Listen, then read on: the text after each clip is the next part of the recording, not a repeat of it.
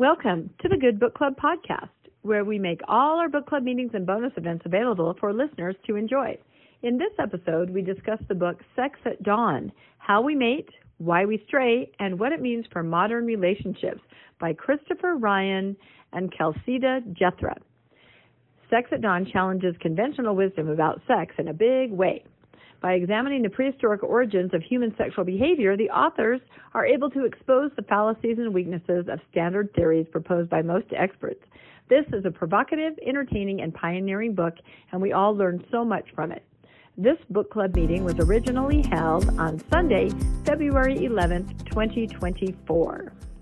Hi, everybody. Welcome to the book club. This is our February edition, and we could not be more excited about our book day and our presenter. Before we get to the actual meeting, we're going to go through a couple of announcements like we always do. But first, we're going to read our mission statement, and we have our good friend book club member, David, who's going to read that. The Good Book Club was created to bring together nuanced Mormons, post-Mormons, and others with a shared interest in Mormonism.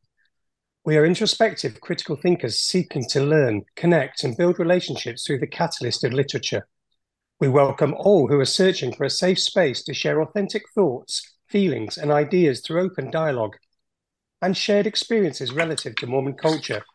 As we deconstruct previous beliefs, we encourage all to find happiness in the process of discovering new religious ideologies, spirituality, and life philosophies. Oh, that just sounds so good when you read it, David. Thank you so much. That was wonderful. So I also forgot to add at the top of the show that let's all try to keep our mics muted so there's not any ambient noise while we're listening, and of course, unmute when you want to make a comment. The Good Book Club went to a book signing of a new book. I have it right here, American Zion by Benjamin Park. And we are going to be interviewing him on Mormonish. And I think I'll throw this out to the book club as extra reading because this is really good. It's just kind of history of Mormonism. And Benjamin Park, he wrote Kingdom of Nauvoo. So I'll know he does an amazing job. So pick yourself up a copy. This is an awesome read for extra bonus material for the book club. Let's see. What else do we have coming up? Okay. Finally, our episode with Moshe Quinn, who is the son of D. Michael Quinn, where we discuss the chosen path on the Mormon Stories Book Club, is going to air on Valentine's Day for some reason at 10 a.m. We taped it a while ago. It was supposed to be a live episode, but some things happened at the Mormon Stories studio that it's going to be coming out on February 14th at 10 a.m. So just pop onto Mormon Story and you'll be able to see our interview. There's a picture there. Barbara Brown, who is the CEO of Signature Book, and she also edited and annotated this book. This is a really good book. I keep telling you guys this, but it is really amazing.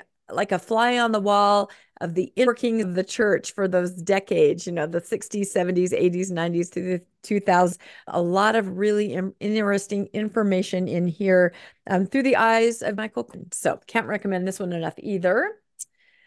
Let's see, what else do we have? Oh, yes. The next book coming up in the Mormon Stories Book Club, which I helped John DeLynn run, is Uncultured. This is the story of someone who survived the Children of God cult in Brazil. So I'm not sure of the date yet, but if you want to grab a copy and start reading, we're going to have a live interview with her. I'm guessing the end of February, maybe beginning of March. So I've just started this and it's really fascinating. There's also a couple documentaries online. Trying to think, I think maybe on Netflix about the Children of God cult.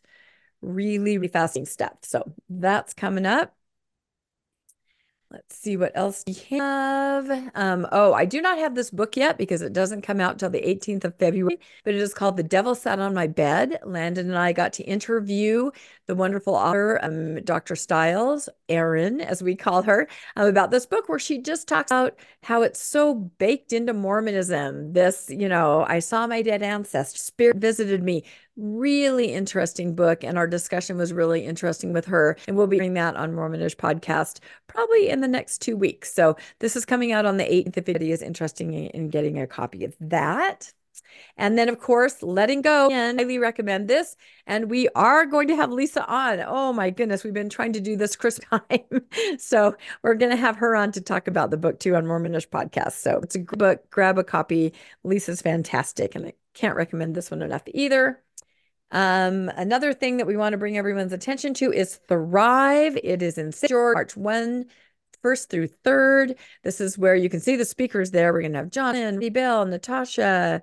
Is Natasha there? No, Lindsay Hansen Park, Anthony Miller, lots of people.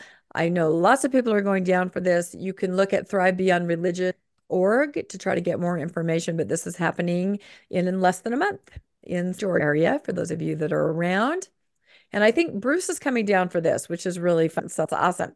Our next book coming up in March, and we're going to have Len, who our presenter, give us more of a detailed preview at the end of today's book club, but it's Devil's Gate.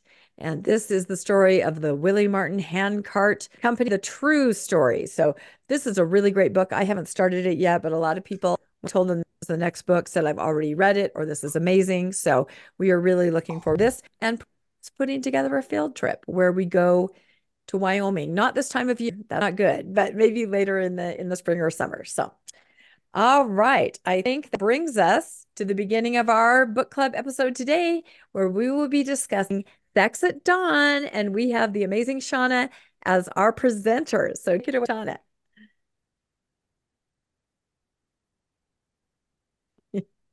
Okay. Let's see. I want to share my screen. And first, let's get this out of the way. I apologize for the AI. I just wanted to follow Rebecca's, share. See, now I'm already losing it. Example and go with some AI stuff. Let me get this out of the way. I will do my best. Anyway, I will not. I'm nervous. Sorry. Okay, everybody can hear me? Yep, you're good. Okay, we're good. Okay, so Sex at Dawn argues against the prevailing belief that humans are inherently monogamous creatures. The book proposes that monogamy is a relatively recent development and not necessarily aligned with our biological nature. It suggests that the advent of agriculture and the institution of private property plays a pivotal role in shaping our modern conception of monogamy. The authors argue that the shift from a nomadic, egalitarian existence to a settled, hierarchical society led to the emergence of possessiveness, jealousy, and the need to control sexual behavior. The book has generated controversy and sparks discussion among both scholars and the general public. Critics argue that the author's argument is overly simplistic or flawed and claim that they cherry-pick evidence to support their perspective. One of my biggest criticisms is that the subtitle, What It Means for Modern Relationship, is not really addressed in the book. At least that was my takeaway. I did not come away with a clear understanding of what to think about the data presented. Where are the suggestions for what to do with the information? Where do we go from here? So what were your initial thoughts, if you want to share any, or criticisms of the book? Did anybody have any? Oh, Bruce.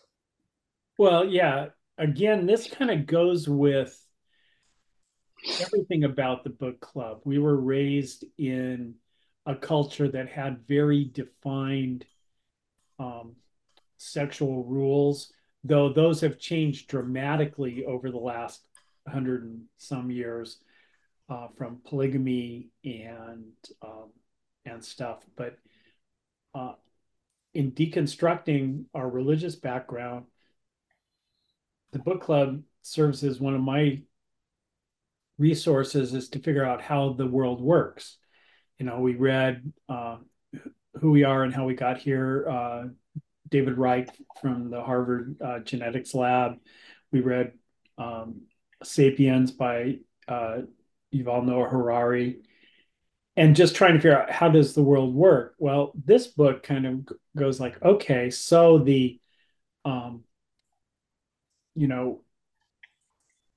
narrative that we grew up with about, you go on your mission, you get married as soon as you can, you have as many kids as you can, you stay married and stuff may not be the most natural thing. And the Mormon Church's obsession with masturbation and things sexual Yeah, so it just kind of adds a little bit to my view that the world isn't the way that I was taught how it works. And this gives me a little bit more insight into how the world may work. So that's just my comment. Thanks. Yvonne? Okay, can you hear me? Yeah. So yeah, just echoing Bruce, a quote from the book that said, "We all have a psychological tendency to view our own experience as standard." We all know that. One of the things I shared a lot of these my insights with my husband Charlie, who didn't read the book, but and I thought it had a lot of data, right? I mean, it had a lot of experiences and stuff, but he said, well, he suggested I look for some counter stuff. And there was somebody did write a refutation of the book called Sex at Dusk. I don't know if any of you came across that. But my takeaway was really positive from the whole book in that once you kind of start deconstructing that the way you have looked at things, the way you looked at things that Homo sapiens have been progressing, and from base apes or whatever, if you believe in evolution, to higher and higher and more moral people, and just that paradigm breaks down. I think it's kind of freeing in a way. And Shauna, your criticism that he does address like what next, that's valid, but I wanted to read this paragraph because to me it summarized what he was saying in the book, and it's on page 109 of the book, and it's, "Could it be that the atomic isolation of the husband-wife nucleus with an orbiting child or two," I just love his metaphor in there, "is in fact a culturally imposed aberration of our species, as ill-suited to our evolved tendencies as corsets, chastity belts, and suits of armor? Dare we ask whether mothers, fathers, and children are all being shoehorned into a family structure that suits none of us?" And he does spend a lot of time in the first chapter of going through all the ways that serial monogamy, as he calls it, has failed us, with all the divorce rate and even the resentment of children. So, and I'm not willing to say that monogamy is not the way to go, but maybe it is the way for some people, right? I mean, I love to listen to Natasha Helfer Parker when she talks about sexuality, because she makes it so normal. If you're 0 to 10 on the scale, if you're a 1 or a 2, that's fine. If you're a 10 and hypersexual, that's okay. But certainly we need to educate ourselves, and especially I'm looking at my grandchildren now because my children have all grown and everything, but we need to educate ourselves, right? And that's what this book tries to do. Thank you. Landon? Yeah, the thing I really liked about the book was it showed me how sexuality tends to track the culture so much of the time. It was, they pointed out, I really thought it was cool when they talked about the hunter-gatherers, and how when you have a hunter-gatherer village, you share everything. You share your food, you share protection, you share the hunt, you share the, all the parties, or whatever you want to call them, the rituals, everything is shared. So it only made sense that you would share those other things. And I know that that was a thing when Lewis and Clark got up to the, I can't remember the name of the tribe, but up in North Dakota, when they got up there heading west, that they stayed the winter with the tribe, and that's exactly what happened. They just shared.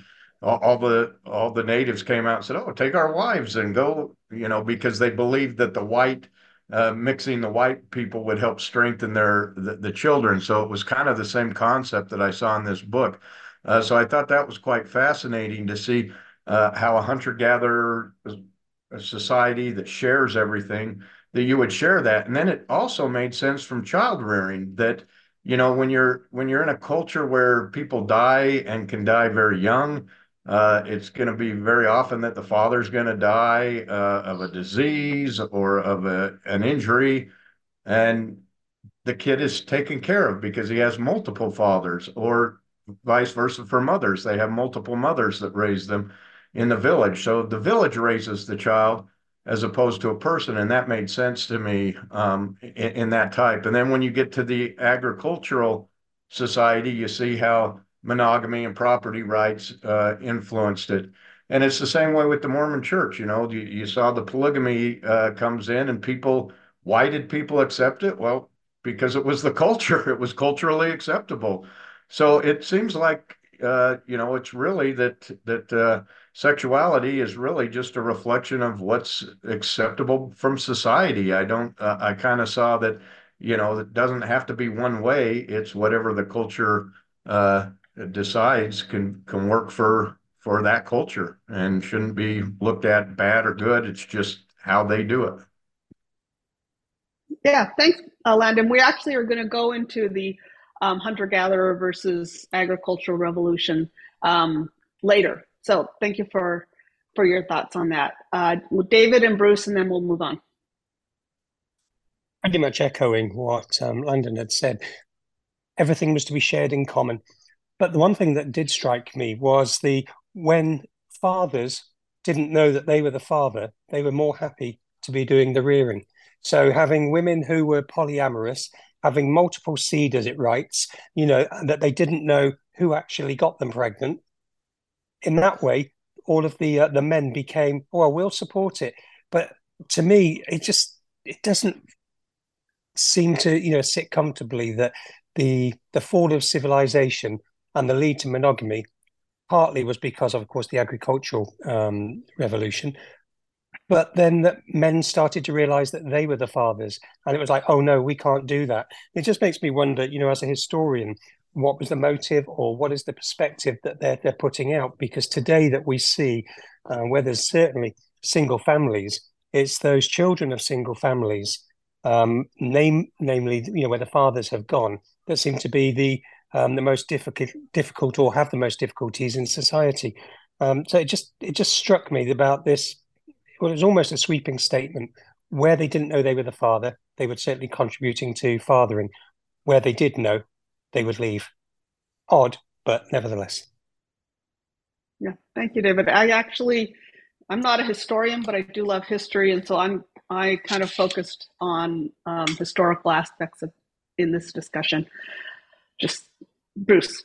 Yeah, and then just at the very beginning of a person's maturing, the church has such negative teachings where, I don't even know if kids nowadays know what necking and petting was, but I think that was very defined before, and you find stuff at church still referring to those terms, and kids are going like, what? But we know, I guess in general, we know the human brain doesn't completely develop until around 25, but we are, I think, naturally pushing kids into getting married very young and also not knowing each other very well. So those are just some of my comments, as it related to my experience. So let's go on with the discussion. Okay. Let's see if that worked. Nope, that did not work. There we go. Okay, so we're going to talk about the Darwin standard narrative. I'm not sure who's getting married here, which one's Darwin, but this is what AI gave me, versus fierce egalitarianism. And I watched a TEDx or a TED Talk, I'm not sure exactly which one it was, but that Christopher Ryan gave discussing this book. And so some of my stuff is going to come from that. Oh, wait, no, back up. So the authors argue against the prevailing belief that humans are inherently monogamous creatures. In his TED Talk from 2012, Christopher Ryan calls this belief Darwin's standard narrative. So Darwin's standard narrative is that men have least women's reproductive potential. This is what he says in his TED Talk. By providing them with certain goods and services, meat, shelter, status, protection. In return, women often offer fidelity. This sets men and women up in an oppositional relationship. The war between the sexes is built right into our DNA, according to this position. But instead, Sex at Dawn argues that humans practice fierce egalitarianism, which is, move on, there we go. Fierce egalitarianism. Quote, they demand things be shared. All the things supposedly being traded to women for their sexual fidelity, it turns out, are shared widely among these societies. This is simply the best way to mitigate risk in a foraging context. And there's no real argument about this among anthropologists. All Cacilda and I have done is extend this sharing behavior to sexuality. So we've argued that human sexuality has eventually evolved until agriculture as a way of establishing and maintaining the complex, flexible social systems that our ancestors were very good at. And that's why our species has survived so well. So actually, here's one of my my criticisms. The quote, all Cacilda and I have done is extend this sharing behavior to sexuality. They seem to do that on occasion. They extend, here's the data, here's the you know, what the scientists and the researchers have come up with, and we're going to just apply it over here without any justification for why they can apply it. They do that a few times, and maybe it's valid, maybe not. But that's just that quote really struck me. So, of course, this discussion wouldn't be complete if we didn't throw in some Mormon theology. The Family Proclamation says, the first commandment that God gave to Adam and Eve pertained to their potential for parenthood as husband and wife. So we must be, Adam and Eve are first, and they were married. So questions. What stood out? Let me see. What stood out to you regarding the standard narrative that monogamy and marriage are ancient practices? What stood out regarding fierce egalitarianism? Do you agree with the author's extending sharing behavior to sexuality, where I had a little issue with that?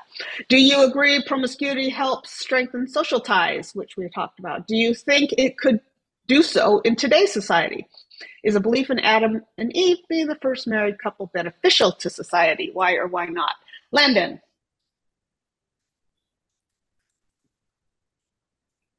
Yeah, the first thing I noticed is, the idea of Adam and Eve, we know through DNA and whatnot that there was no Adam and Eve, but the story starts is basically an agrarian society. The two sons, one of them's a kind of a hunter and the other one's a farmer. So you get agrarianism right away, which leads to a man and a woman in a monogamous relationship. So I think that Adam and Eve are really based on that agrarian society and not on the ancient, much earlier marriages. But Rebecca and I just yesterday, and it's going to air on Tuesday for Mormonish, we did an episode on same-sex marriage and could it work and how could it work theologically.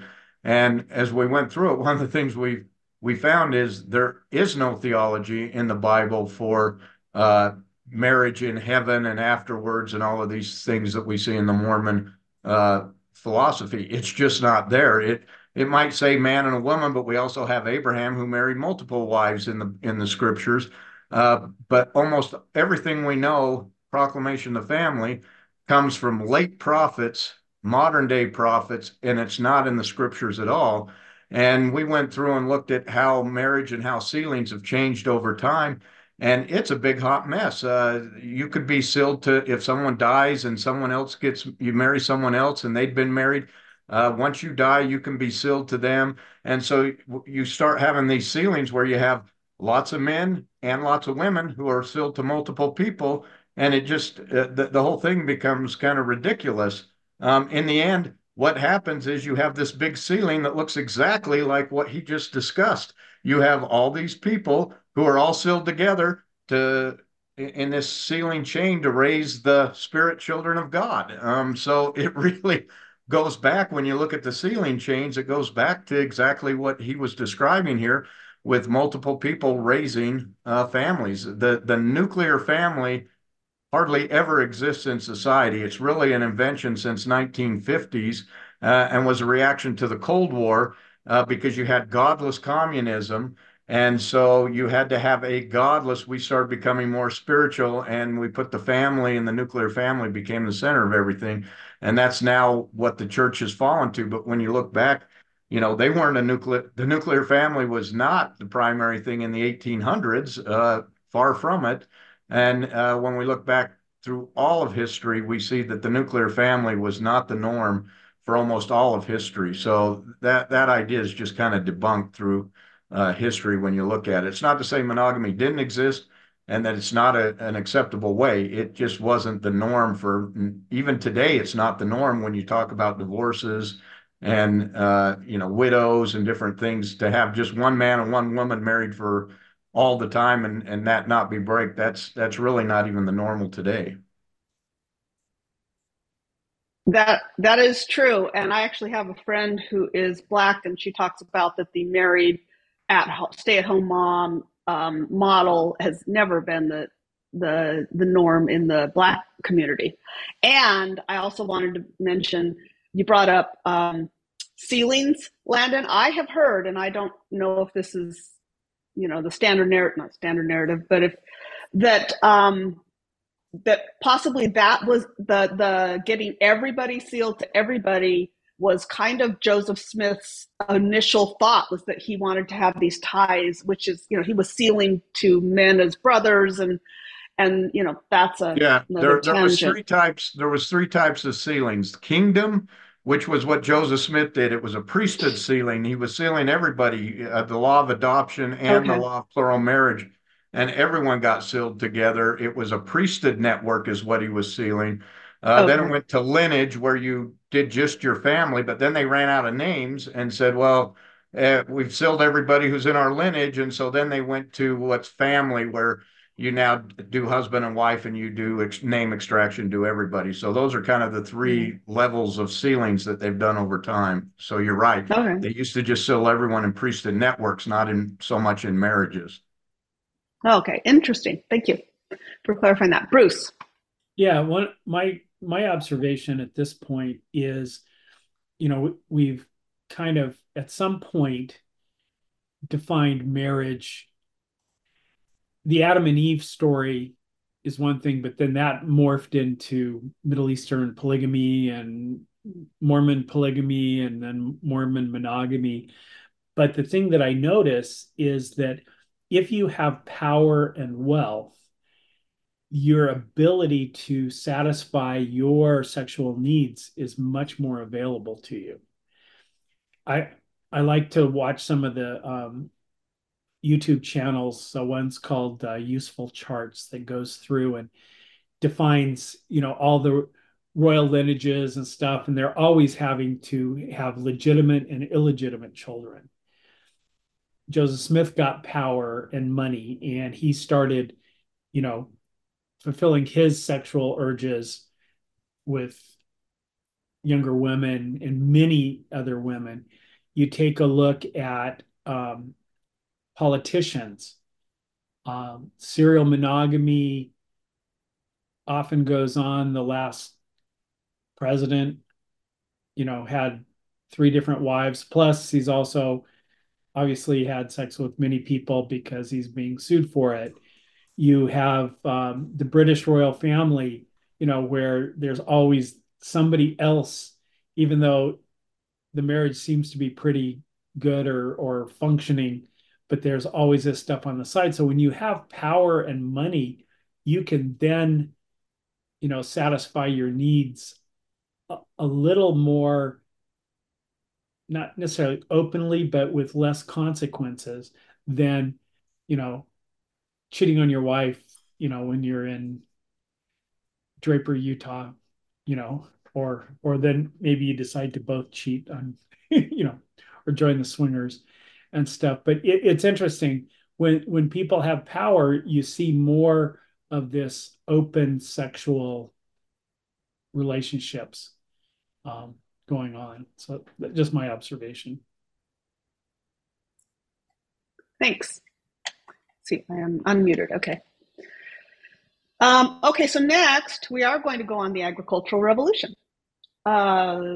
Sexual promiscuity, the thought is that sexual promiscuity helped our ancestors survive by sharing fatherhood amongst the group and sharing social ties. And I'm quoting a lot or paraphrasing a lot from an analysis done on this book from a website called Blinkist. Because our ancestors engaged in lots of casual sex and had a limited understanding of conception, they had no way of knowing who the father of any given child was. This is what Landon was talking about. Thus, every male was inclined to care and provide for every child, a responsibility that was distributed among the group. As a result, food and other goods were shared, also improving the chances of survival for everyone. Casual sex strengthens bonds within the group because it tends to keep the participants happy, relaxed, and amiable. The hormone oxytocin is largely responsible for this phenomenon, sometimes called nature's ecstasy. It is released during sex and produces feelings of closeness and peace. What do you think about that idea? Any thoughts on that? Yes. Landon won. Beat you, Bruce. I thought it was kind of a neat idea that by doing that, they talked about the bonobos and how much peaceful it was because all the men weren't fighting over the women. It was kind of a shared thing, and so they were I just saw a bunch of laid back monkeys that were, smoking cigarettes. It's the picture I got in my mind. But I thought that's an interesting concept anyway. That if you don't have to fight over the resources and you're sharing everything, that there's not a reason to be, fighting over it as much. So I thought it was an interesting outlook. I guess, some of these things I know are controversial in the book, whether there's societies where they weren't fighting because of this. I don't know, but I did think it was a neat idea, or at least a neat concept to think about. Yeah, thank you. Bruce? Yeah. The agricultural revolution is something I've come across in a number of books that I've read. I have a hard time with my health and everything, and so I read lots of books on that. And stuff that keeps coming up is that the hunter-gatherers had very good diverse diets, and they tended to be taller and more healthy. When agriculture came along, we started specializing in just certain grains and certain animals. And that kind of limited the variety of food, therefore our health. And it also gave rise to, property. And if you had more food, you could then support slaves. And it moved from that egalitarian world where it's also pointed out that sex was more egalitarian, that the agricultural revolution, we have poorer health because we eat a lot less variety of foods and plants and nuts and seeds and stuff than the hunter-gatherers did. And it seems like sex was something that was lost. I can't imagine that, the thousands and thousands of years of hunter-gatherer, what she described or he described as, the sexual climate wasn't kind of healthy and working for them. But then the agricultural revolution just, put a whole wrench in things. And we've been dealing that for 3,000 or 4,000 years and stuff. So just kind of my observations that maybe some of that old style living might be interesting. Thanks. Oh, Yvonne, yes. I just have to read this quote because I'm such a feminist.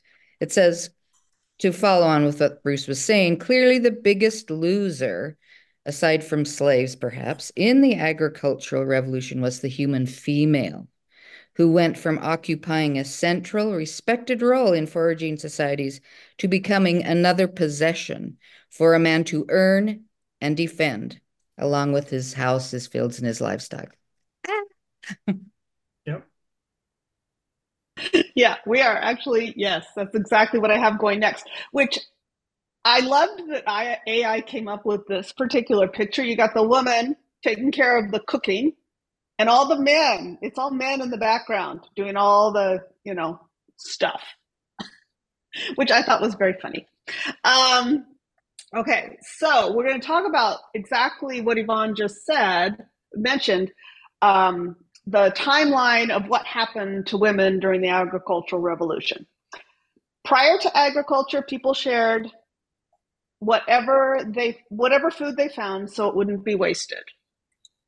And then farming created the ideas of ownership and prosperity, possessiveness, jealousy, and greed. Then the idea of possession and consequent jealousy soon extended to sexual relations and family. Again, here they're making a leap but in logic, but I think it's probably an apt leap. There we go. The only way for the farmer to be certain of his paternity was to force women into fidelity by public shaming, brute physical force, or legal institutions such as marriage. Women's skills as gatherers became redundant, and their role was gradually limited to taking care of the children. As women's roles became limited to raising the family, the modern ideas arose regarding female weakness, etc. So that is kind of the progression for women. So the questions are, do you agree with the author's assertion that the agricultural revolution led directly to the downfall of egalitarianism, and sexual sharing? Why or why not? And then the family proclamation raises its head again, claims that God commanded that the sacred powers of procreation are to be employed only between man and woman, lawfully wedded as husband and wife. So hallelujah for the agricultural revolution. Thoughts on that? Any of that? Landon.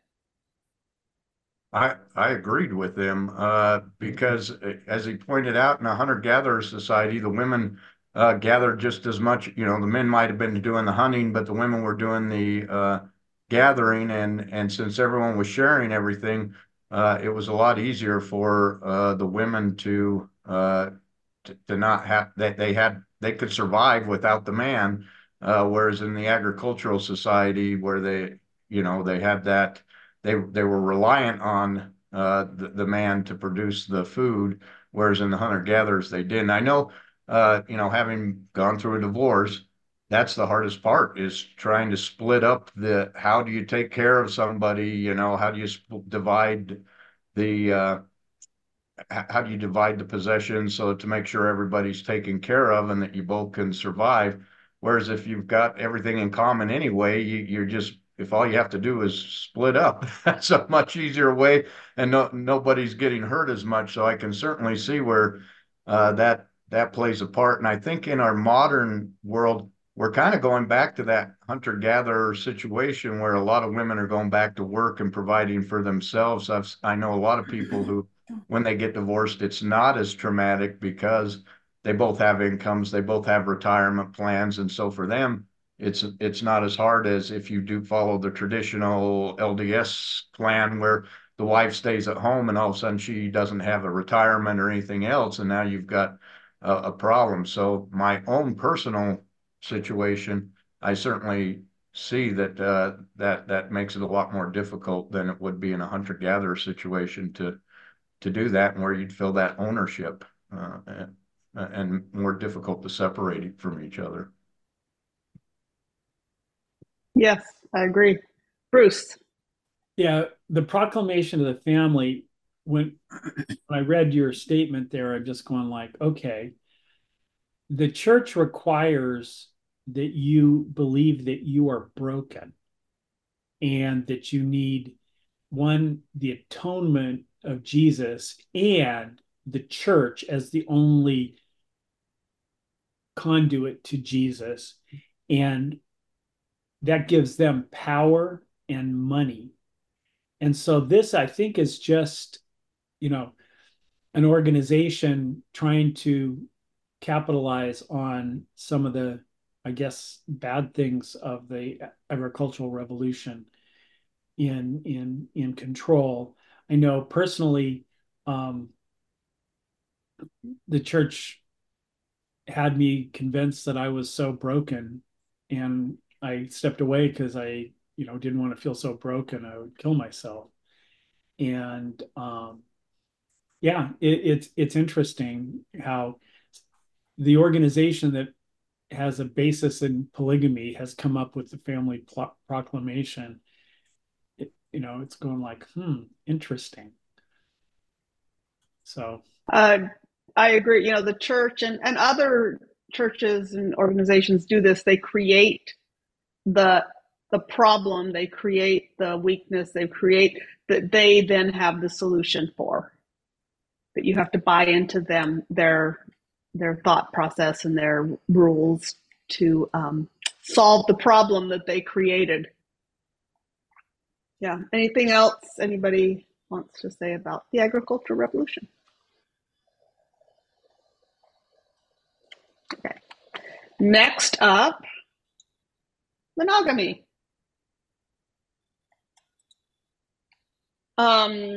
So let me see, what have I got here?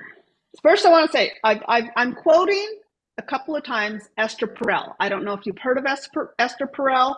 She's a psychotherapist known for her work on human relationships. She works with clients experiencing infidelity and examines the complexity of sustaining desire. I pulled her into the discussion because her expertise is adjacent to the hypotheses put forward in the book. She is very much open to that desire and that lust and love are different things, and you can live with the two. And anyway, you'll see a couple, like I said, I used a couple of her quotes. From the book, the idea of cheating is a social construct in nature. There is no such thing as infidelity. And I want to hear what you think about that. And Esther Perel says, monogamy is the sacred cow of the romantic ideal, for it is the marker of our specialness. When your hand or mind wanders, my importance is shattered. And of course, the family proclamation. The family is ordained of God. Marriage between man and woman is essential to his eternal plan. Children are entitled to birth within the bonds of matrimony and to be reared by a father and a mother who honor marital vows with complete fidelity.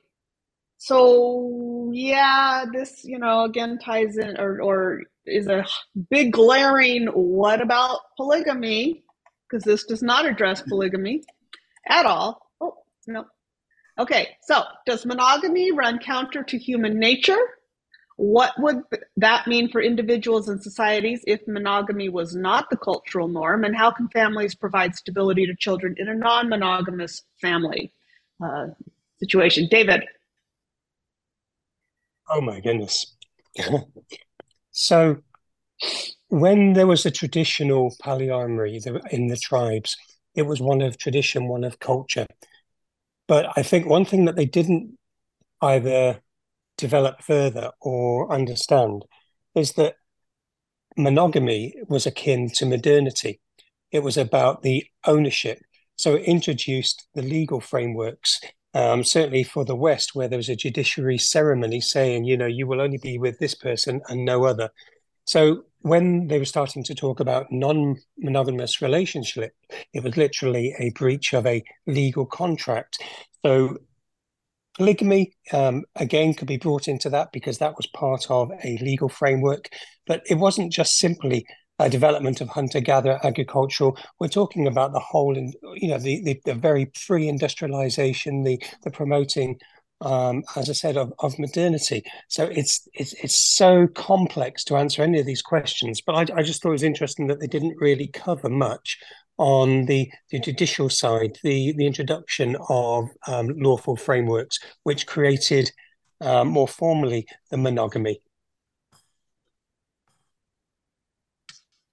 I agree. And actually, to the judicial side, back with the Prop 8 issue, I was confused buy the whole thing because I was, just young and like, okay, whatever they say is right, whether or not I understand it, kind of a thought. And I came to the conclusion that the legal marriage as a legal contract should not be the same as a religious ceremony. That those are two separate things, and they should be two separate things, and then you don't have a problem. That whole thing is solved. If that makes any sense. Bruce. Yeah, I just have some comments on my personal perspective, being an older gay man. In gay culture, monogamy is really common because most of the gay people grew up with the same proclamation of the family, one-on-one. But open relationships are also pretty common with sometimes there's rules like if you're traveling for work and you're not in your zip code where you live, you're allowed to experience things with other people. Open relationships also include people inviting a third into their Dan Savage, the sex advice columnist, uses the term monogamish. So a couple who considers themselves monogamish may invite somebody else into their a physical relationship, and then there are the ones where both partners are pretty free to go seek partners elsewhere, but when they come home at night, they're together, or at least they're together even though they may live in separate houses and apartments, because not all gay couples actually live together. That would drive me crazy. I've been single for years. I'm going like, I'm not sharing my space with anybody.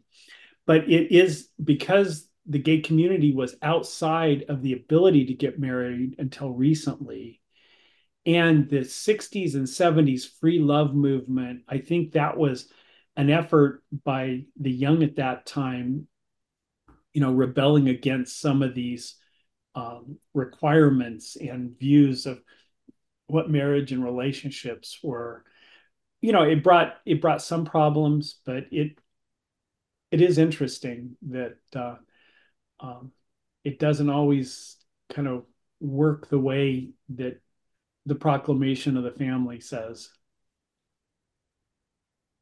That's my comment.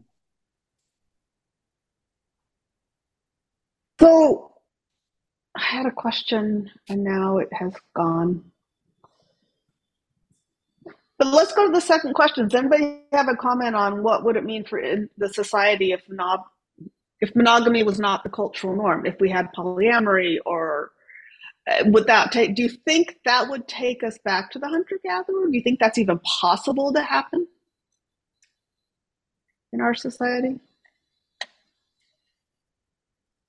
I see some shaking heads. Rebecca? Yeah, I don't know if you got my hand. I was thinking, I always watch House Hunters, right? It's one of my favorite shows. I don't even know if it's still on, but back in the day. And I remember watching an episode where suddenly there was a throuple that was searching for a house. And I remember that House Hunters had the first same-sex couple decades ago that was searching for a house. And so to me, House Hunters is sort of a finger on the pulse of how things are going or how things are becoming more acceptable. Because I remember those very controversial. They showed a same-sex couple searching for a house. It's a program for those that don't know. They follow a couple looking for a house and all the different choices and everything. And they pick one. It's all amazing. I saw this one with a throuple. And I'm like, this is very interesting that they're training this is, and they were looking at all the needs that this throuple would need, X bedroom, or would this were a common space, shared space, And I thought, this is really fascinating. If this dynamic has made it onto a television program about, home decor and house hunting, this probably is going to be more norm in the future.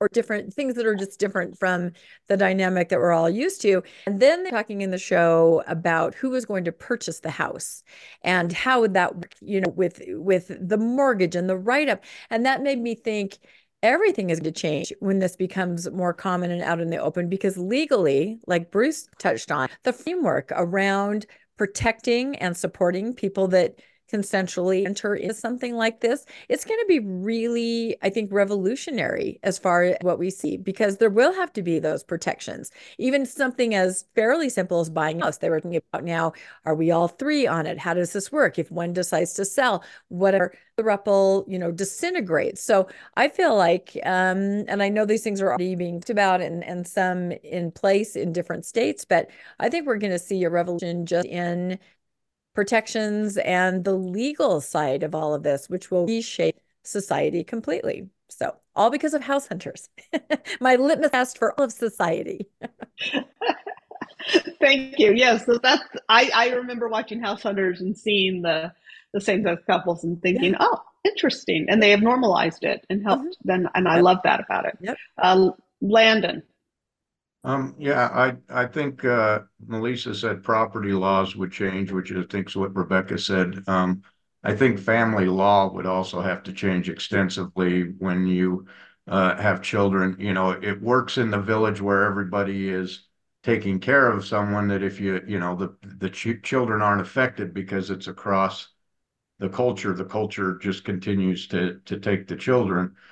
In our society, that would not work because, the person who creates the children is responsible for feeding the children and raising the children. And so what would you do in that case if that's no longer the case and everybody's moving around and the children are from different fathers? But that being said, you kind of have to define monogamy anyway. What does that mean? Because I would say that our society currently, if monogamy means one man, one woman, and that's it forever, our society is not monogamous right now.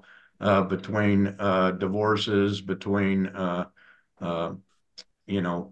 indiscretions within the marriage, or people hooking up who aren't married, that monogamy is by no means the norm at this point. But certainly once you have children, the family laws would have to, there'd have to be some protection to watch out for the children, and where do the children go when the parents keep switching around. That's an unstable home for the children, and that could be detrimental. So there are certainly some things that have to be considered there when we don't have that framework to support it. The society would have to change to support that, not just laws. The whole culture would have to change, I think. Makes sense. That's a whole nother, issue, can of worms. Bruce. Yeah, talking about the laws and, responsibilities people have when creating children and stuff. I have a family member I'm involved with that when she got married, she came to the relationship with significant assets.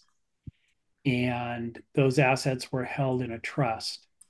And while they're happily married, that trust that is my niece's sole property owns their home that's paid for and a lot of their resources, but they're happily married. If he gets everything, but we just use that to protect a pretty young, inexperienced person. So those type of laws, I think, would have to kind of be in place. I have another set of family members that, while I have not talked to them, many of the former Mormons in the family believe that he is gay and she's lesbian, and they are active believing members, and they have a number of children.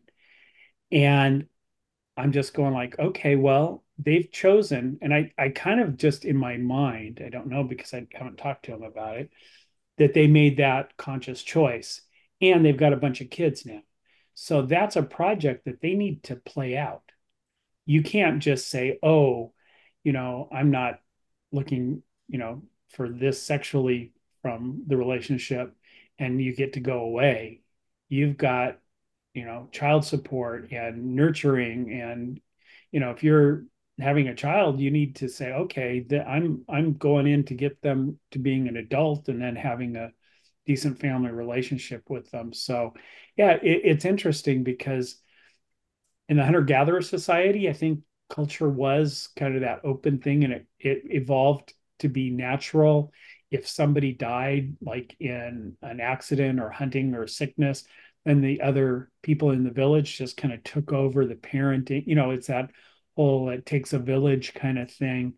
With all of our property rights, some of that would have to really change. And if you're going into a traditional relationship, you've got to probably take all those things into account. If you're going to stray from what our legal system and our culture does. But just some of my 2 cents. In the chat, Yvonne said, for children, serial monogamy seems so disruptive. And I have thought about that in relation to this. And I know some people who are polyamorous, and, obviously there's the whole parents and serial monogamy issue also. And I have wondered, is that disruptive because it's our society, to what Bruce was just saying? Is it disruptive because it's our society to be one father, one mother, and that's it, and it doesn't take a village, and no other men will step in, and it's not considered for the children. The children aren't in a society where it's okay to have multiple fathers or multiple mothers, and everybody's just kind of, and actually, was that a positive feature of polygamy, having multiple mothers? Any thoughts on that? Because I don't have thoughts on it. I just have questions. Yvonne, there we go. Unmuted, Yvonne. Okay. I mean, because I brought that up because I have seen, my kids' marriages and 50%. I had 5 kids, so I've had 2 divorces in my children's families, and it meant, because we're so strict, I think marriage, I think the idea of a couple, 2 people or 3 people or whatever, legally committing to each other and to having, if they're ready, and raising children, and that, I mean, they could make the rules themselves, but I think the book is arguing that these are conversations they need to have before they're married. Obviously, are you a 10 in sexuality, and so you need, maybe it's the sex thing, right? I mean, that shouldn't be so serious and important, but we have made it that way. And if you can't stay with someone who's committed adultery, right? Or you can, but I think you're even looked down on. I have a sister-in-law, and this is her parents, but her mother cataloged 18 affairs that her father had, but she never divorced him. She stayed with him. And I don't know, it's just our whole attitude towards sex. I think that not marriage itself, but that it could be, it's between 2 adults who are going to commit, whether they're gay, straight, trans, lesbian, whatever they are, hetero.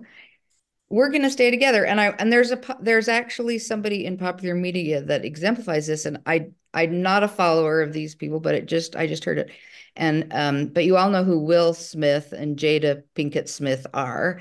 And, the big Oscar slap when somebody insulted his wife, but they weren't living together at the time. I mean, they have different sexual proclivities apparently, but they have this loyalty. And she talked about it. She said, I know that he has my back through my entire life, whoever he sleeps with. She didn't say that, but that's how I understood it. Whatever his sex life, we are committed to each other, to our marriage, to our children, and we'll have each other's back. And thoughts? Okay, Yvonne, this is the second time you've talked about the scale of being a 10 or being a 1 or 2. And So, as this is well, I will share this as someone who's maybe a 1, 2, maybe a 0 even at times. When I was married and they were talking about polygamy after death, and well, I won't go into what my ex-husband said about after we divorced, what was going to happen as far as his new wife and me. But I used to remember, I remember thinking, okay, well, the second wife could maybe be an 8 or 9 or 10, and then I would be left alone. So yeah, that part of polygamy in the afterlife, I kind of liked. Maybe TMI. Bruce. Okay, well, this kind of is along that. In Mormon culture, the path to being married is so accelerated, and the knowledge of sex and the knowledge of each other is so limited when marriage is entered into. You know, I think it sets it up for disaster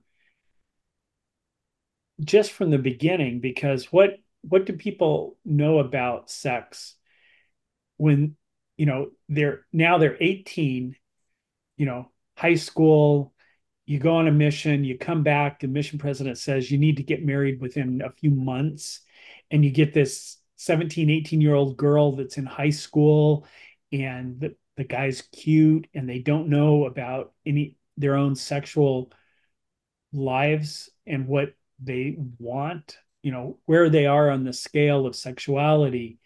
And then they get stuck in, and then also, the kind of implied no birth control, and you start having kids, and how never having had kids, but my understanding is that sex life changes dramatically when you have kids. And I believe the book talked about that. And so, Bruce, real quick to your point, my personal experience was I didn't realize. I thought there was just something wrong with me. Yeah. That and I just needed to fix this. I didn't realize until just a year or so ago, that there's nothing wrong with me. It's just who I am. And if I had known, we could have had discussions, and he felt, it wasn't good for him to have me be a 1 or 2. Yeah, no, and I think the whole thing, like I've suggested to people that I knew were getting married, go to marriage counseling and go through the gigantic list of stuff that's going to come up in your lives, because you don't know what each of you think.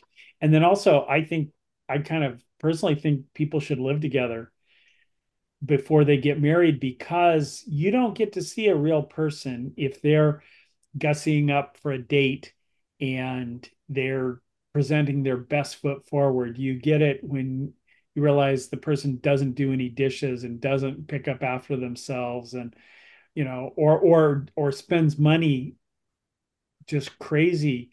What are your goals together?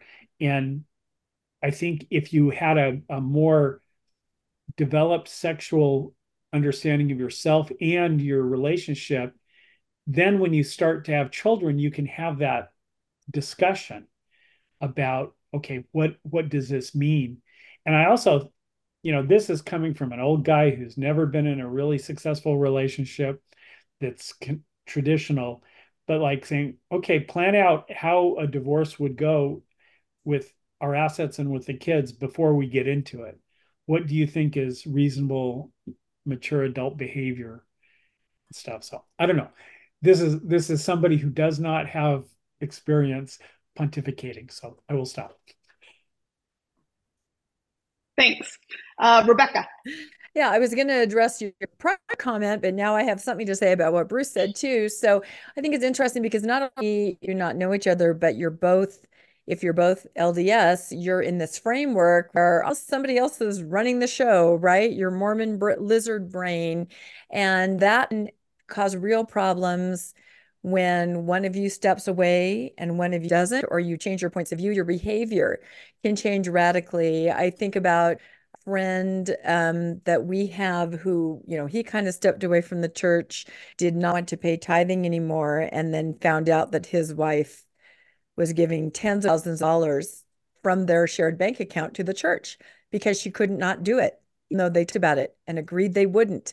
And he eventually had to leave the relationship because you can't do that with that behavior. His assets were not safe. She was literally giving almost everything they had to the church to try to make up for the fact probably that he had stepped away or whatever. So you have these behaviors that kind of come out, it's not just you, the couple, there's this sort of overarching organization, if you're LDS, that plays into the twos.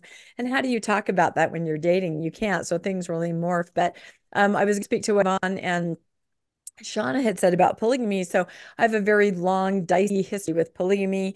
I was raised in an Orthodox family, not polygamist, ever, very pro-polygamy. Let me know from a very early age, I would be part polygamous union in the next life. That's what I had to look forward to. My mom was thrilled. There would be sister wives from my dad. I mean, we had the picture of the ancestors in the striped prison clothes and the mantle. I was raised in a very pro-polygamy, celestial polygamy household. And so because of that, I was really upset as a teenager about it. I would cry about it. But at that point, not married yet. I'm just thinking of the jealousy and the sex aspect, right? I didn't know anything about those things, but that's all I could see from my limited view, 15, 16, really upset that even if I do someday get married, I have to share that person, very upset. Then you get older, you do get married, you go on, you have kids.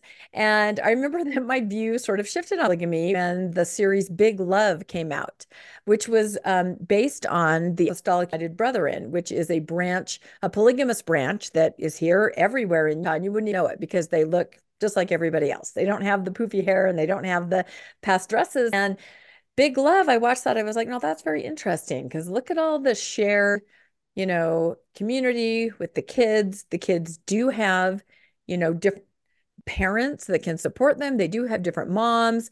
One mom was working, one home for the, it was just this very symbiotic relationship portrayed in Big Love. I started thinking, oh, that is really interesting. I can see the benefit of that.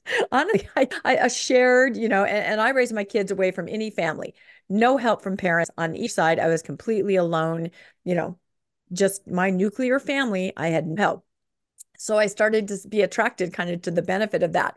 And then we have a friend, Phillips. You guys may have seen us interview her. She was raised in the AUB, and we've interviewed her several times, and she's talked about her 5 mothers and, her 30-something siblings, and just what a great experience it was. I don't think they have the darker side that perhaps FLDS does.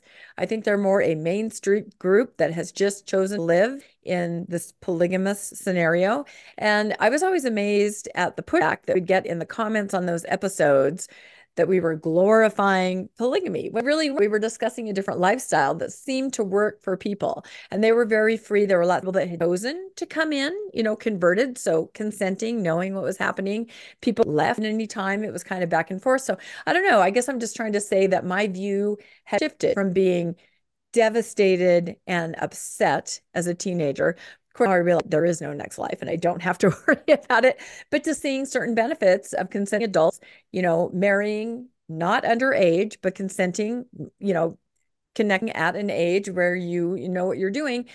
I can see that it's a lifestyle that can work for people. So I don't know. Attitudes are shifting, at least for me, I think. So I don't know what anyone else thinks about that, but interesting. Thanks. Yeah, that is a whole nother, tangent there. Landon, you had some. Yeah, I absolutely agree with what Rebecca just said and what Yvonne said, that one of the big problems with the church is they not only do they not encourage you to explore your sexuality when you're young and can actually, before you make all these commitments, but they specifically forbid you from exploring your sexuality beforehand. And I think that's just devastating. You could avoid so many problems, I think, if people at least had an idea of what they were getting into and what the match was. I mean, when I got married, I was like, I'm a 20-something-year-old and I'm like always wanting it. My wife didn't, and I didn't know that till we got married. And it's like, what do I do now? I'm in this situation. Am I doing something wrong? I had no experience to compare it against. So you're left wondering the whole time, am I, is it me? Is it her? Is there something wrong? What is this?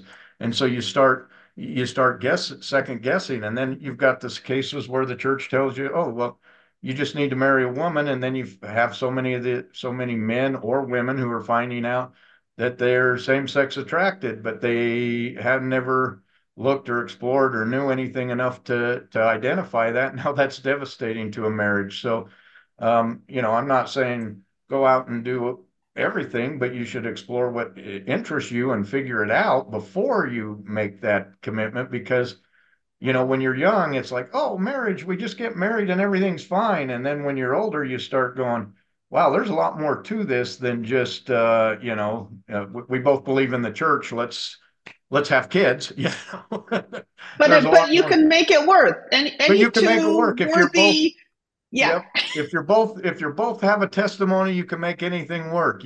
Exactly. Yeah. And that works for a while, but definitely, I'm amazed since I've left how open I can be in conversations about this and how my mind has completely changed because I've seen some things work for some people and it works for them. And it's like, well, maybe that would work for me. Why not? Why do I close my mind to that? Because I was taught that you had to do it a certain way. So I think having an open mind and being willing to explore different ideas and different ways of doing things, everyone doesn't have to be the same. That's the church's motto. Everyone has to be exactly the same. And in reality, Yes. we don't have to be the same. And when you open your eyes to that and say, if they want to do this and they're happy with it, what do I care? That's great that they're happy with it. And so I've just been more open since I've left to be able to kind of think through that and say, oh, there's options out there. Exactly. Jeffrey. Yeah, I think a lot of this is about power dynamics. So if one of the things about agrarian societies, I think was raised here, is the power starts getting centralized, whereas hunter-gatherers are more decentralized. And as a consequence, if you're born into that society or if you decide to join that society, all of a sudden you're subject to those power dynamics. And one of the things people don't think enough about in the church is if you're lucky enough to fall into, I estimate this is about a third of the population, that where your preferences and your identity, however you define it, your experience aligns with the church, then you don't feel it. You don't feel the problem. Whereas if you come in and there's something different about how you behave relative to the church's expectations, all of a sudden the power is brought upon you in a very passive aggressive way.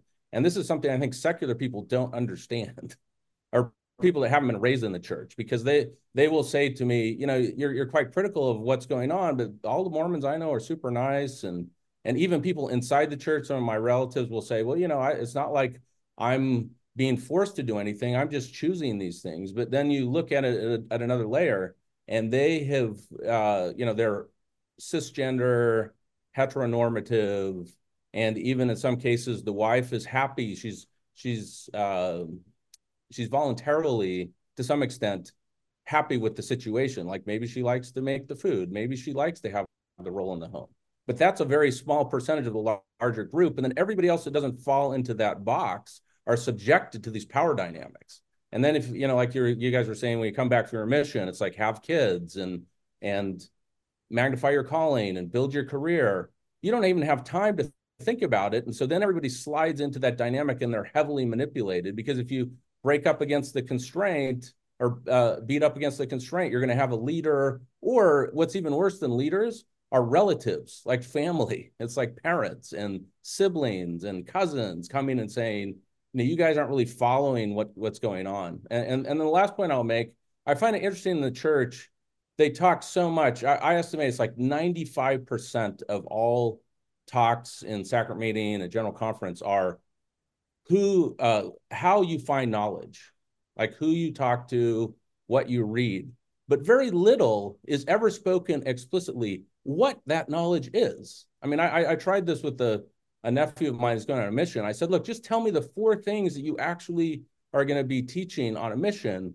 And all he could say is modern revelation. I said, no, that's the how. It's like, I want to know the what. And what's interesting about that is, since it gives the senior leadership deniability, because they don't explicitly say don't use birth control. I know a few people have in the past, but then the society creates the expectation, yes, everybody doesn't use birth control. Or then, I've never heard them say from the pulpit, wait to have children until you're stable in your relationship or you have enough money. But privately, some people will say that, but I've even had situations where other family members are putting pressure on newly married family members or relatives. You guys need to start having children now. Don't worry about going into debt. Don't worry that you haven't finished your education. And since the official communication is rarely specific, then people can say externally, look, it's not we're forcing people to do this. But anyway, I think it's just often about power dynamics. Good point there, Jeffrey. Thank you. It's a lot of it's about power, right? David. I was going to say, it's just before I come to my point about that one about birth control. I know when we came off your mission president say, you are a danger to the church unless you get yourself married. But the handbook at the time, it literally said, for those who practice birth control will reap disappointment by and by. And then when we thought there was a great modernization and President Hinckley changed the wording, actually, it didn't change the context of it, of what was actually there. It just said it's a personal, intimate decision between the husband and wife and the Lord. So they didn't actually renege on what was being said. But when I was thinking about that, I was thinking about the Amish. And they're certainly, in a very strict framework. But, the youth, when they get to late teens and they consider whether they're going to go to the way of the world or to the way of the Amish more formally, they go on what we call Rumspringa. I don't know if you heard about that. It's the only way I can explain it is spring break for co-eds and students going away. It's you then let out whatever tensions you have, whatever they may be, and then you come back and put all that behind you. But of course, that could never happen in a Mormon type environment. I mean, even within the Amish, you would be able to go into the same bed but separated by a board, so you could talk during the night. In Mormonism, you're not even meant to be under the same roof till you're at least 21 with 3 chaperones, let alone go close to someone's bedroom. So you have this fragility that the moment you do that, you're suddenly triggering, oh my goodness, I've done something wrong. Then your world comes crashing down. And it's like, well, actually, it's come crashing down now, so it doesn't matter. We've gone too far. So there's not a maturity about relationships. There's not a maturity about sexuality. In fact, the church avoids talking about it. So even approaching or exploring, you become either feeling condemned or you're taught by your priesthood leaders that it's inappropriate behavior. And to answer your question, what do you learn? I know, as Jeff Foxworthy said, that when I come in the house and my wife's upset, I don't need to ask. I know it's going to be my fault. And the only way you can deal with it is saying, can I go to my room and think about it? That's what I've learned after 31 years. And it kind of still works. I like that. Bruce. Well, I thought one of the interesting chapters was talking about birth control and how some of our artificial birth control affects how and who women are attracted to. And when they go on and off birth control, it can change things. And again, it's knowledge, transparency, to make better choices. I don't know how that works. I've never been worried about birth control and stuff, but yeah, having a broad understanding of how the world works, how biology works, how relationships work, and then kind of figuring out how to make it work best for you. I mean, that's that whole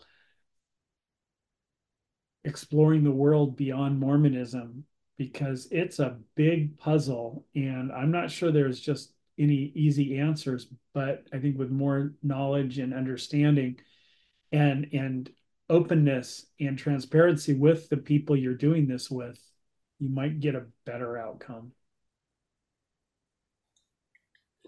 Yes, that's true. So I'm looking at this. Oh, sorry. Thank you, Bruce. This is not. Oh, I didn't mean to do that. Looking at a comment from Jeffrey in the chat. He says, also the mythology that your family was established in the premortal existence is used to imply that birth control interferes with relationships before this life. It reminded me that this week I watched Mormon movie reviews. Devos, is that his name? He did Saturday's Warrior, and there's the family in heaven, and then when Pam dies, she meets up with the, and anyway, if you know the show, you know what I'm talking about. So I will move on since I advanced my slide. That the other thought that I found interesting in the book, so wanted to kind of discuss, is the idea that true love means lifelong. The lifelong monogamy that idea is a source of despair and disease. And from the summary, it says, when you truly love someone, you won't ever need anyone else in your life. And sex with that one special person will always be great, right? Well, it's a nice story, but it's certainly not a true one. Just because we're able to feel deep love for a person for the rest of our lives does not necessarily mean that we'll continue to desire that person. In fact, because our ancestors evolved to have sex with anyone they liked, we're biologically programmed to seek out sex with many different partners. The disparity between the messages of romantic comedies and the actual experience of being in a monogamous relationship can lead to profound unhappiness. By considering monogamy as our natural state, we often confuse love and sex. We tend to misinterpret a lack of lust for our partner as a lack of love. Similarly, we often confuse sexual excitement we get from an extramarital fling with feelings of true love for that person.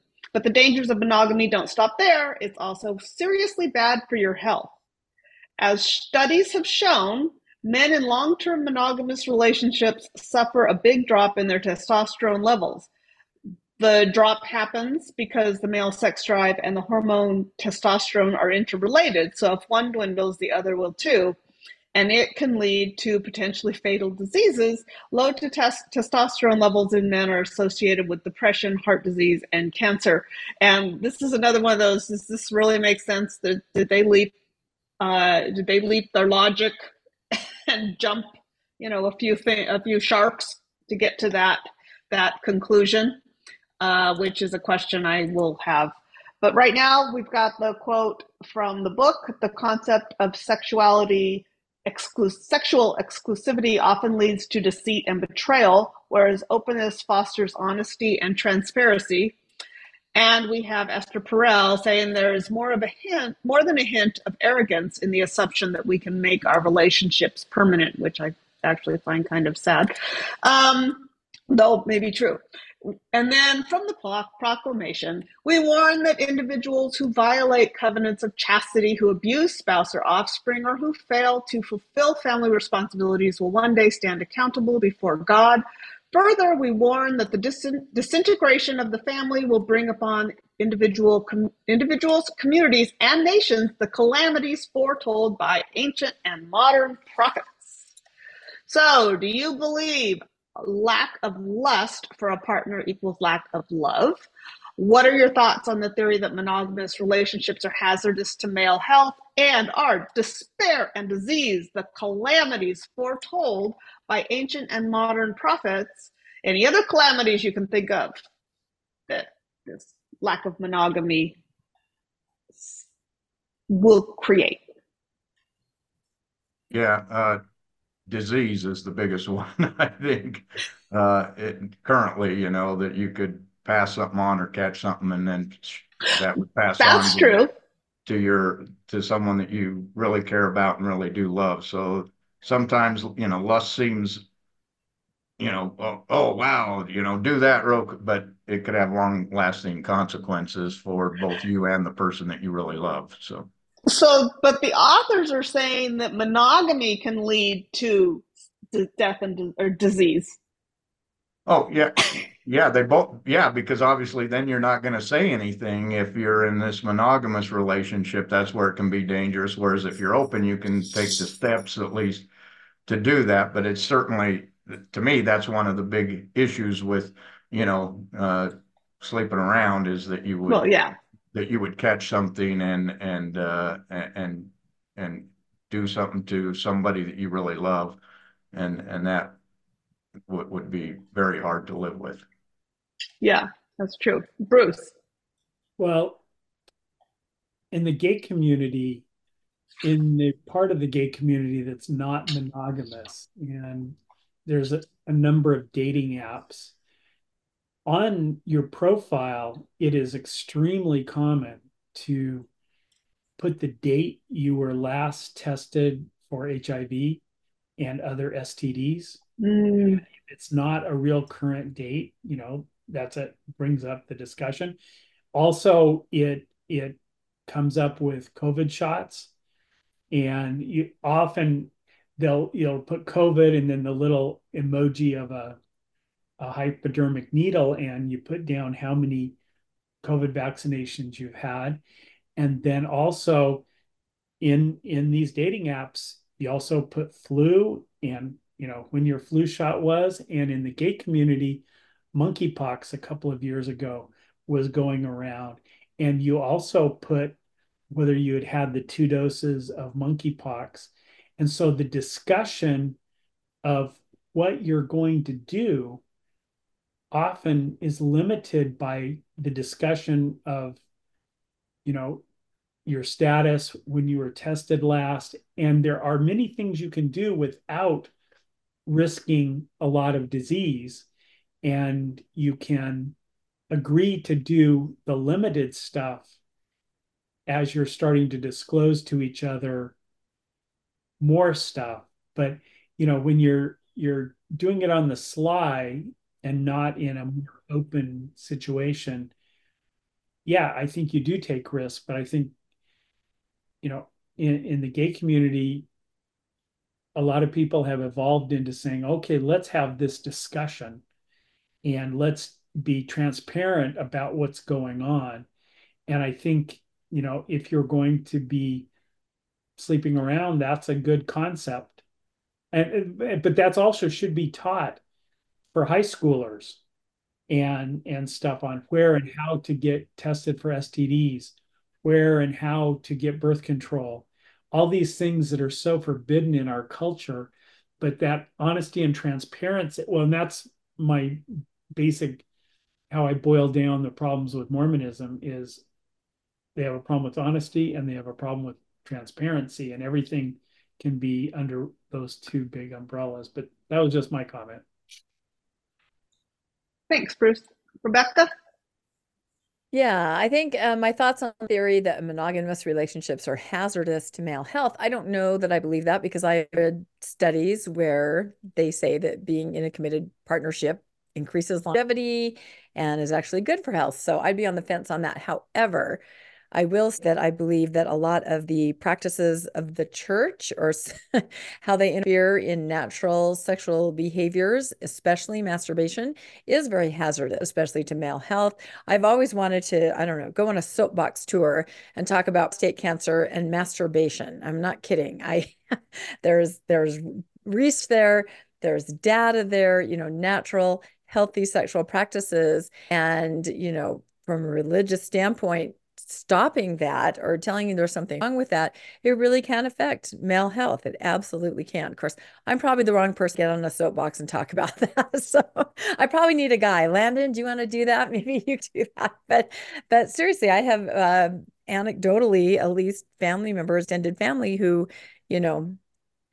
all into Mormonism, do not do not engage in any but I would consider a healthy sexual practice, and have had lifetime issues with prostate cancer and things like that. So and that's anecdotal, but I have read a lot about that. So again, why is a religion interfering in things that should be between you, yourself, your partner, your physician? I mean, stay out. It literally can be life and death in some cases.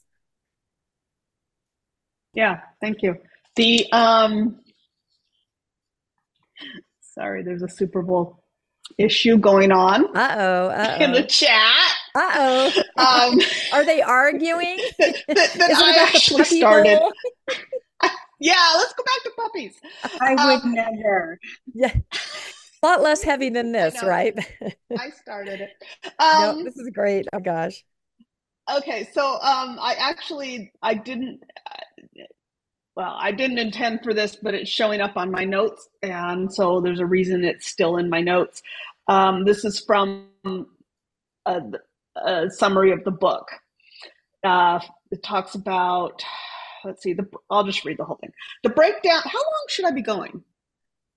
We'll probably end right around whenever you want to, but we kind of shoot for like 1, and then we usually have our mix and mingle too. We're not going to stay on just because everybody has Super Bowl stuff to do, but whenever you feel that you're finished, I mean, we'll probably talk for hours about this topic, and, especially the Mormonism element of it. So probably around 10 we have to, because a lot of people are going to be leaving, I think. And if anybody does happen to want to stay and talk for a few minutes, I will be around. Oh, good. Okay, let's say that then. Yeah, anyone that has to go. Not a full hour, but if anybody wants to just talk for a few minutes. Yeah, no, that's great, Bruce. Thank you. And I'll say to the people that are joining us for the full time, first time, we typically do at the end of the second hour, we just stay on for another half an hour, 40 minutes, sometimes an hour, just talking and getting to know each other. But just because of the circumstance today, some of this won't, but looks like Bruce is still going to stick around. So if anyone wants to stay on the meeting, you can still continue the discussion. There's so much here. So yeah, continue, Shauna. That's great. Maybe end about 10 till 5 till, and we'll do the rest of our announcements. So this is so good. Oh my gosh. Okay, so is there more interest in discussing open discussion of sex monogamy and infidelity could benefit individuals and society, or do we want to talk about criticism of the book? I'd love to hear the criticism now that we're getting to the end, because I think you read this and you're like, this sounds so logical. Yes, I can see it clearly. But as we know, this book is a little bit older and there has been some new research. So we would be remiss if we didn't go into that. So yeah, I am very excited to hear you talk about, as we should, weigh all sides, right? Critical thinkers. Let's talk about some criticisms. So I have 2 quotes of criticisms about the book, and then I have my own thoughts, which I already shared, that there seem to be some leaps of logic. Sorry, my mouse. Sometimes if I bang it, it starts working. And I always do that too. I always think banging will help. It doesn't. Not sure why. Oh, I know what's going on. Okay. I have 2 screens going. No. I can see your bonobos. Yeah, there you go. I know. I want to get into the bonobos. Oh, so bad. The bonobos. Yeah, that's something else. Okay, so now I can read. I'm just doing it with the keyboard. There is no standard narrative of human sexual revolution. That's a criticism. There are a wide array of people who have made inferences about the evolutionary basis of sexuality, but their narratives aren't consistent, and new papers and ideas consistently jostle or replace old ones. The authors don't cite anyone else who claims a standard narrative, because this is, by the way, this is not my criticism. This is from a blogger named Jake Silliger. Because to my knowledge, no one has. Okay. The authors don't cite anyone else who claims a standard narrative, because to my knowledge, no one has. And the standard narrative they cobbled together is just that, cobbled together from a variety of sources with a variety of views. And then another blogger named Justin Lehmiller, Lehmiller.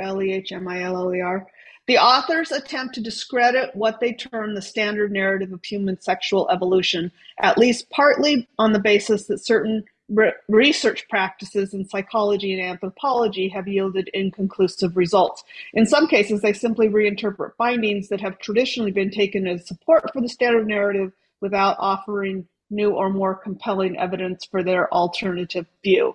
So the large number of the controversies, I get rid of this, seem to be that with the standard narrative, I also added that the authors reinterpret findings without offering new or more compelling evidence for their alternative view and make huge leaps of logic to come to a conclusion, which one of the leaps of logic I pointed out earlier. And then we're going to get into the bonobos, because I had a real issue with the bonobos. They're saying that human and bonobos DNA differs by only 1.6%. This is one of those leaps of logic I thought they had. And I did not look this up. When I was talking to my daughter about this, she's a psychiatric nurse practitioner. She does a lot of research and stuff. She's like, well, look up other animals and see how much our DNA differs with other animals, because all they do is say that. But do we differ from, tigers by 2.1%? That's the question, is how there's no scale to judge this 1.6% by. And then they're saying that because of that, we can look to bonobos to understand human nature. And then, so let's look to bonobos. They have active and promiscuous sex lives, live in small, tight-knit communities, and females have a high status.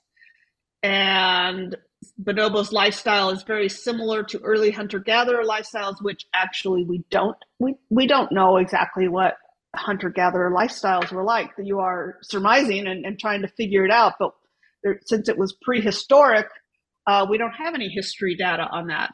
And there you go. How do we know that?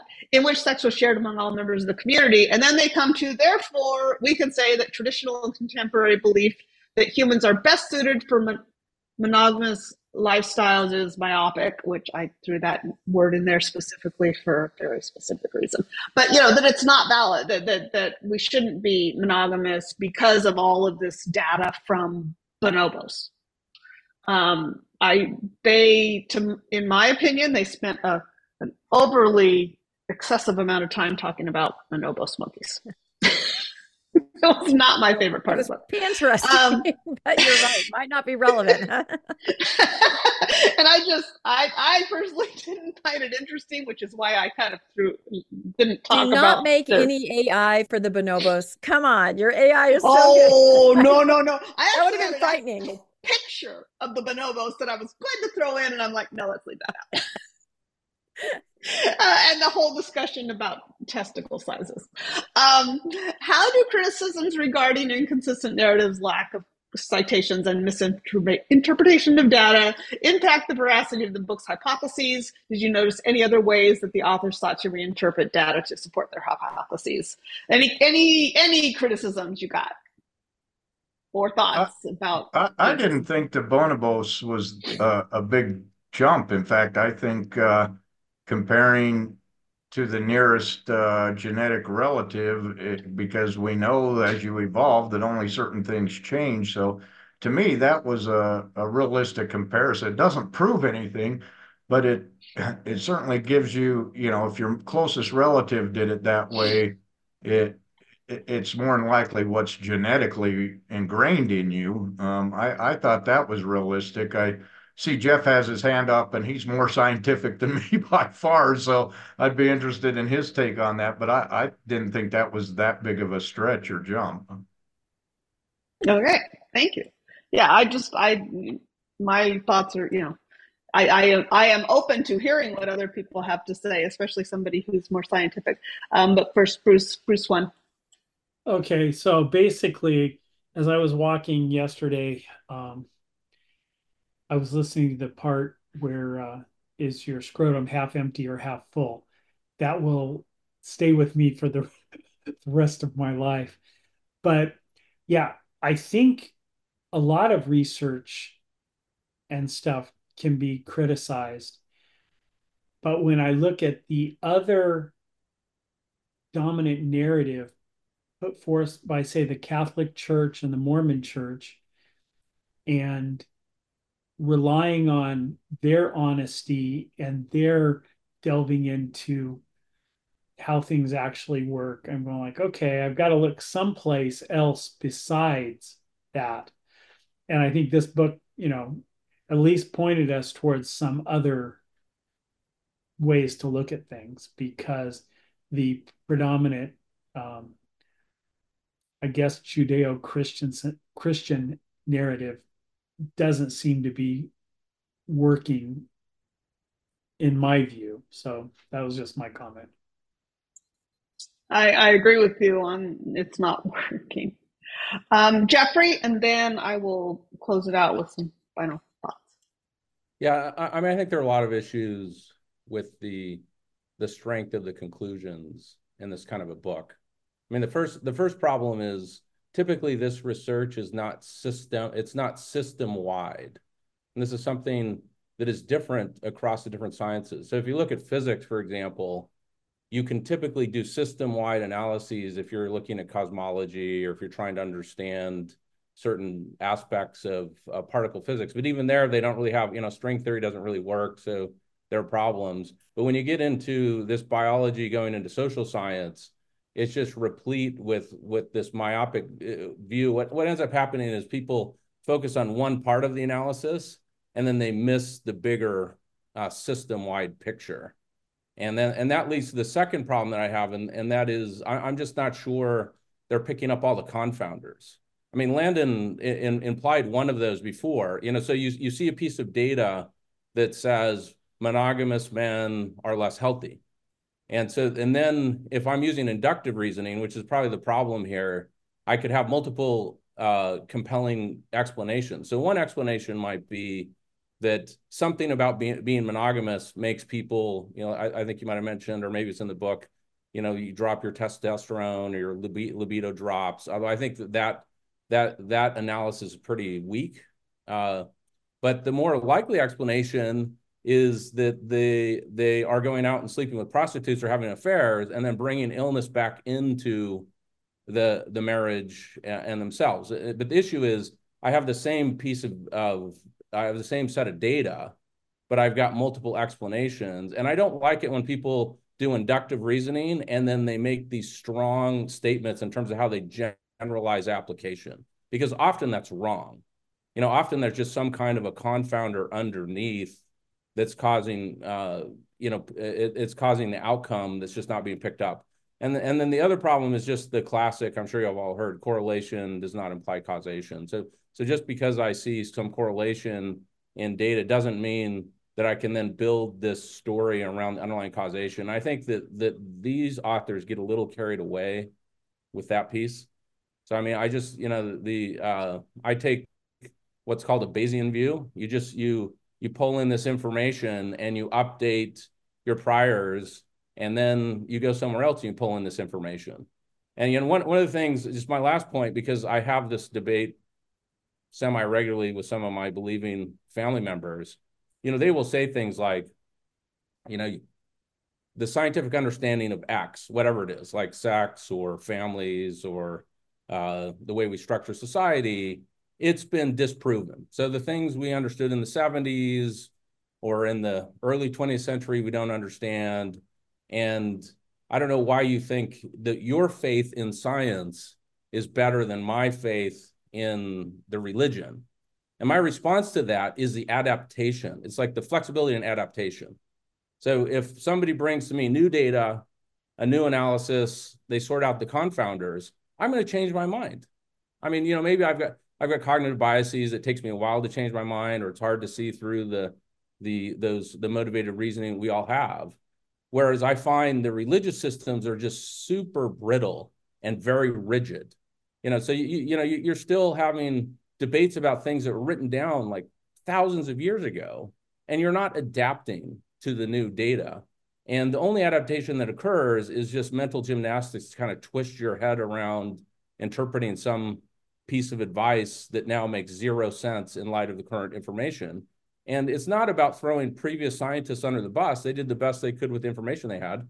We can just adapt to that now. And I think that's an important point. And I like the fact that you're questioning this book, because I do find some people who leave high demand religions, it's like all of a sudden anything that XYZ scientist says, that becomes their new line of thinking. And this is something else that TBMs don't understand in the ex-Mormon, post-Mormon community. There are no prophets. There's nobody there's nobody that I'm going to 100% agree with on anything. And that's a point that I think is often missed in call it mixed faith discussions. Yeah, thanks, Jeffrey. And that reminded me that another criticism that I did not include is that there's no peer review. That stuff like this should be peer reviewed, and it was not peer reviewed.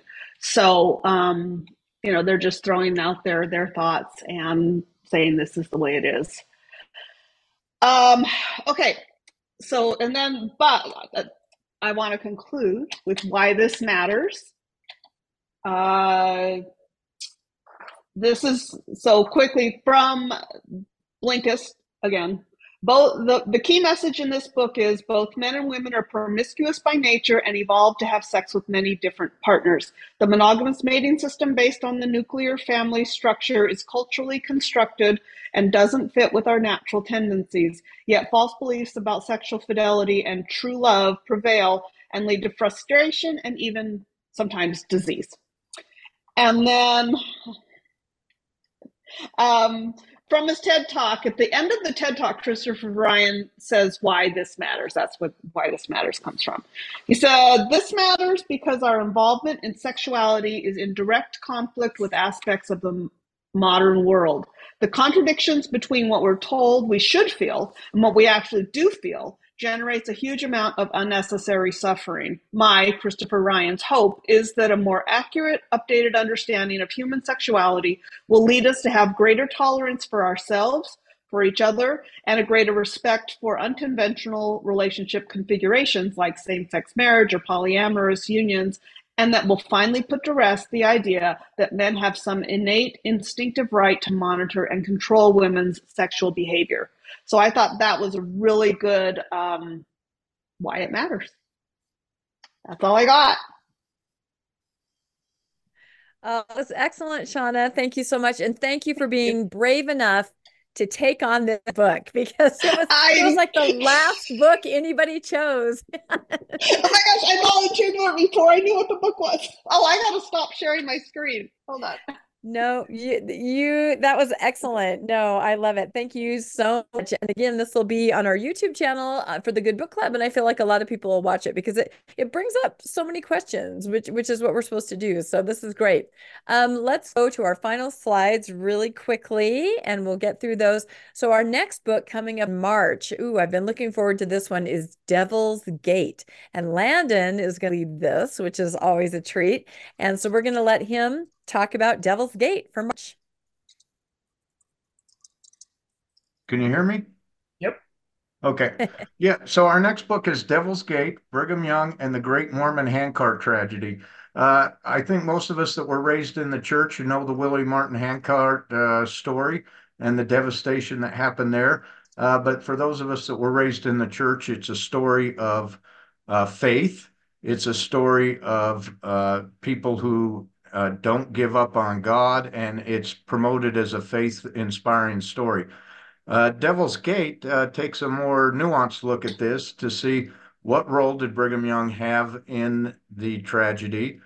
Could it have been avoided? And what's the responsibility, what responsibility did the church or the leaders have for this horrific incident where I think it was 220 people lost their lives because they crossed the prairies too late in the season with only handcarts.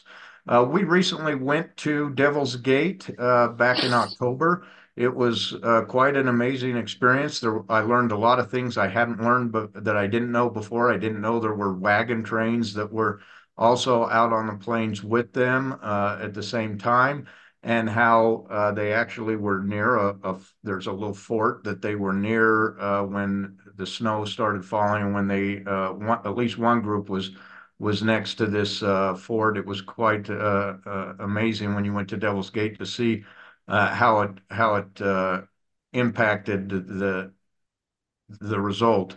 But we wanted to try to do a tour of this probably later in the season because it's Wyoming and it's cold when the wind blows. We were there in October and we were freezing to death even then. So it very well brought home how cold it could be and how miserable with that wind blowing it would be to be stuck out there.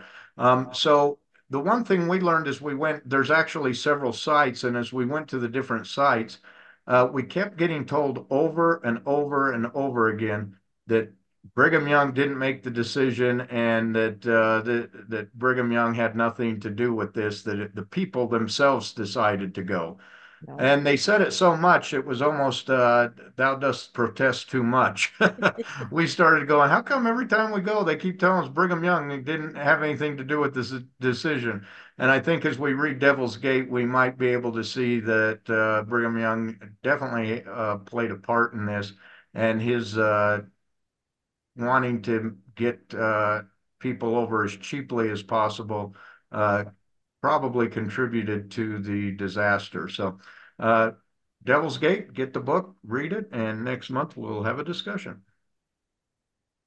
Yep, this is going to be really good. And Landon's right, like unsolicited. We went to probably 3 or 4 different sites and had personal tours from people because there weren't a lot of people there in October. So we had one gentleman that would drive us around in his truck and show every single one of them. Oh, and of course, Brigham Young knew nothing. They just volunteered it, which tells me that it's on their little script that they need, are encouraged to read to everybody. But yeah, fascinating. There's so much more to it than we were taught in Sunday school. That wagon train or that handcart company is the one that is used in every conference talk, right? Held up as martyrs.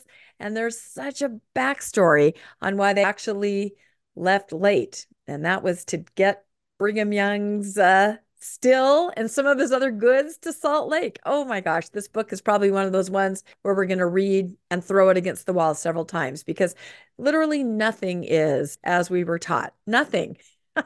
It's just, it's mind blowing.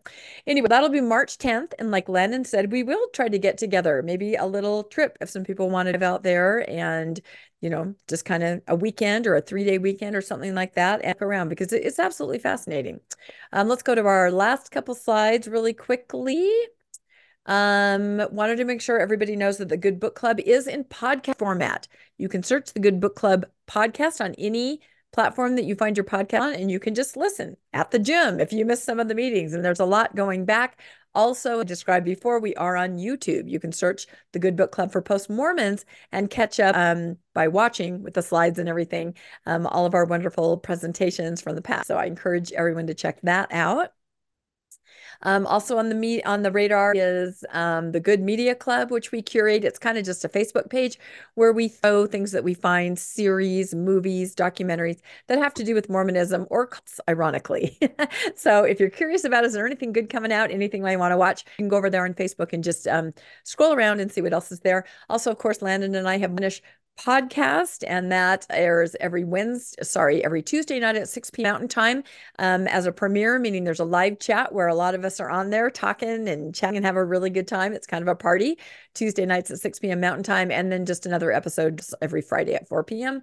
And a lot of topics we find inspiration from book club. Like Landon and I are just texting on the side right now going, we got to cover this sex on stuff on Mormonish. I mean, it's really interesting. We get a lot of our ideas from a lot of you and from the book club, which is wonderful. So, all right. If you are for the first time and you'd like to connect or be a member of the book club, you can send an email to me at thegoodclub@mail.com, and I'll always answer. You can also just find us on Facebook. That's our there with the row of books. We're also on Instagram. You can just connect with us, and then you'll get links and notifications about the next book. And we chat kind of, in the month between meetings, kind of talking about the book. So it's a really wonderful group. I just appreciate everybody so much. Everybody's so dang smart. I just love our discussions and so much insight and life experience. And then you also have the opportunity, if you want to lead a book discussion like what Shauna did, which again, I have to say, so well done on this topic that, can be a little, and your AI was incredible, way better than mine. Oh my gosh, we need to chat. You did a great job. Those are legendary pictures. So very, very good. So I think we have one slide. Yes, if you email me, it sometimes goes to spam. So make sure that you check your spam folder if you have emailed me at thegoodbookclub@mail.com. And so we will end here.